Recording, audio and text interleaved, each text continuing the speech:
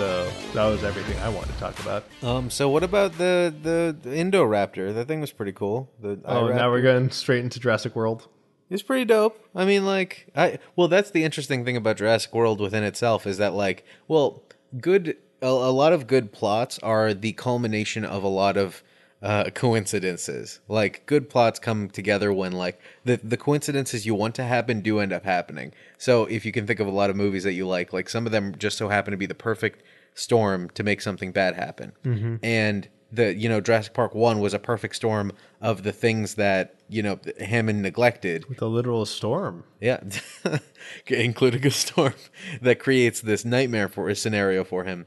And that Jurassic World within itself is just I don't even understand how, like, terrible it goes. Like, what was the inciting incident that causes everything to go squirrely? In Jurassic World? Yeah, the first one.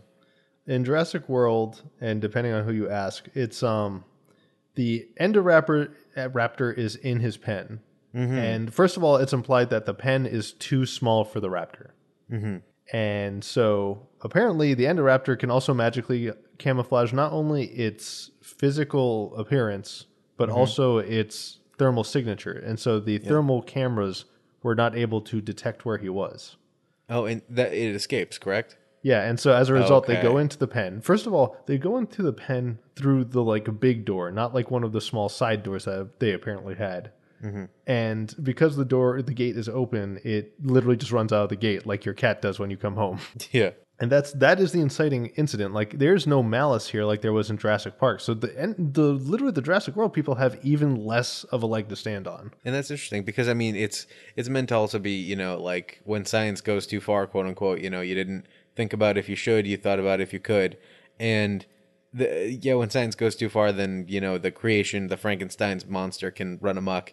And that's interesting to see how far that went because a lot of Michael Crichton's writing has to do with people and how they interact with an amusement society or an amusement situation where, like, Westworld is about what if we could just kill people without thinking about it, and, like, Jurassic Park is like, what if amusement parks but with dinosaur? And so when you put people in these crazy situations, then they go hog wild and we take everything and pump it up to 11, the entire situation.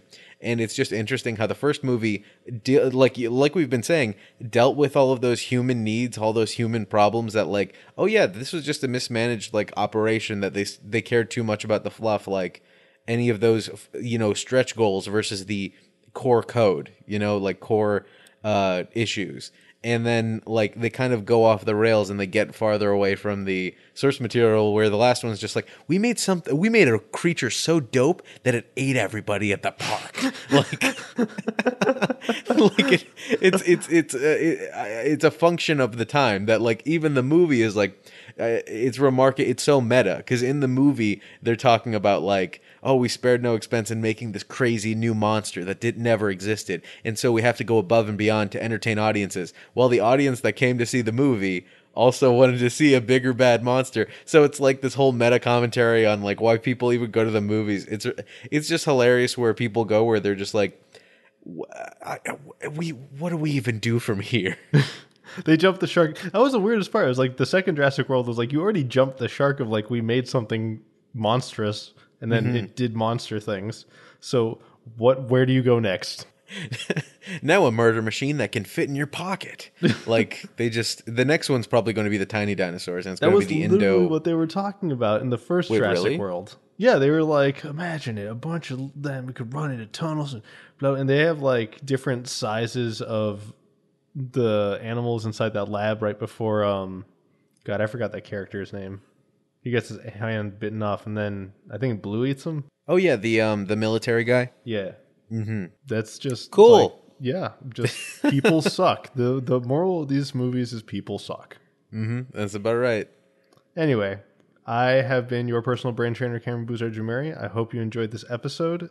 Keon, as the personal mind fiend, would you like to plug anything? Mm-hmm. Thank you for giving me that opportunity after derailing the whole conversation. Oh no, this is a bonus episode now. Mm-hmm. Your personal mind fiend, Keon Buzard-Jumeri, can be found at his own personal podcast called LAWK, Lawk, Life Advice with Keon. Cameron's guest starred in a bunch of the episodes. They're super fun and more about self-motivation. You can also find me on Instagram at keonbuzar.cinema and Print3D LLC. Those are my 3D printing. Well, I mean, my photography and 3D printing Instagrams respectively. And yeah, I'm all up on the internet. So give me a shout. And Cameron, you keep on keeping on. I love this show and I love what you're doing. I'm really glad to hear that, buddy. And as for us at Swaying the Small Stuff, you can find us at Small Stuff Show on Twitter, Instagram, Facebook, and YouTube. We also happen to have a Patreon for Small Stuff Show, and I really hope you guys will go check it out. My plan is to start setting some hilarious goals, mostly in terms of getting more listeners. And as we get those listeners, we'll come up with fun, different ways to celebrate. So thank you all for being just an excellent community. And I hope if you've been enjoying the episodes, you've been sharing them with friends. You've been leaving reviews on iTunes. And if you have ideas and topics for episodes, you'll reach out on smallstuffshow@gmail.com or with hashtag smallstuffshow on Twitter.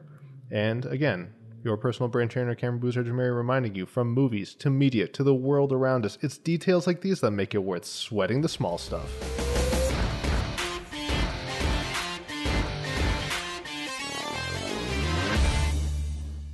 The thing goes grrrr, pa pa ka ka ka.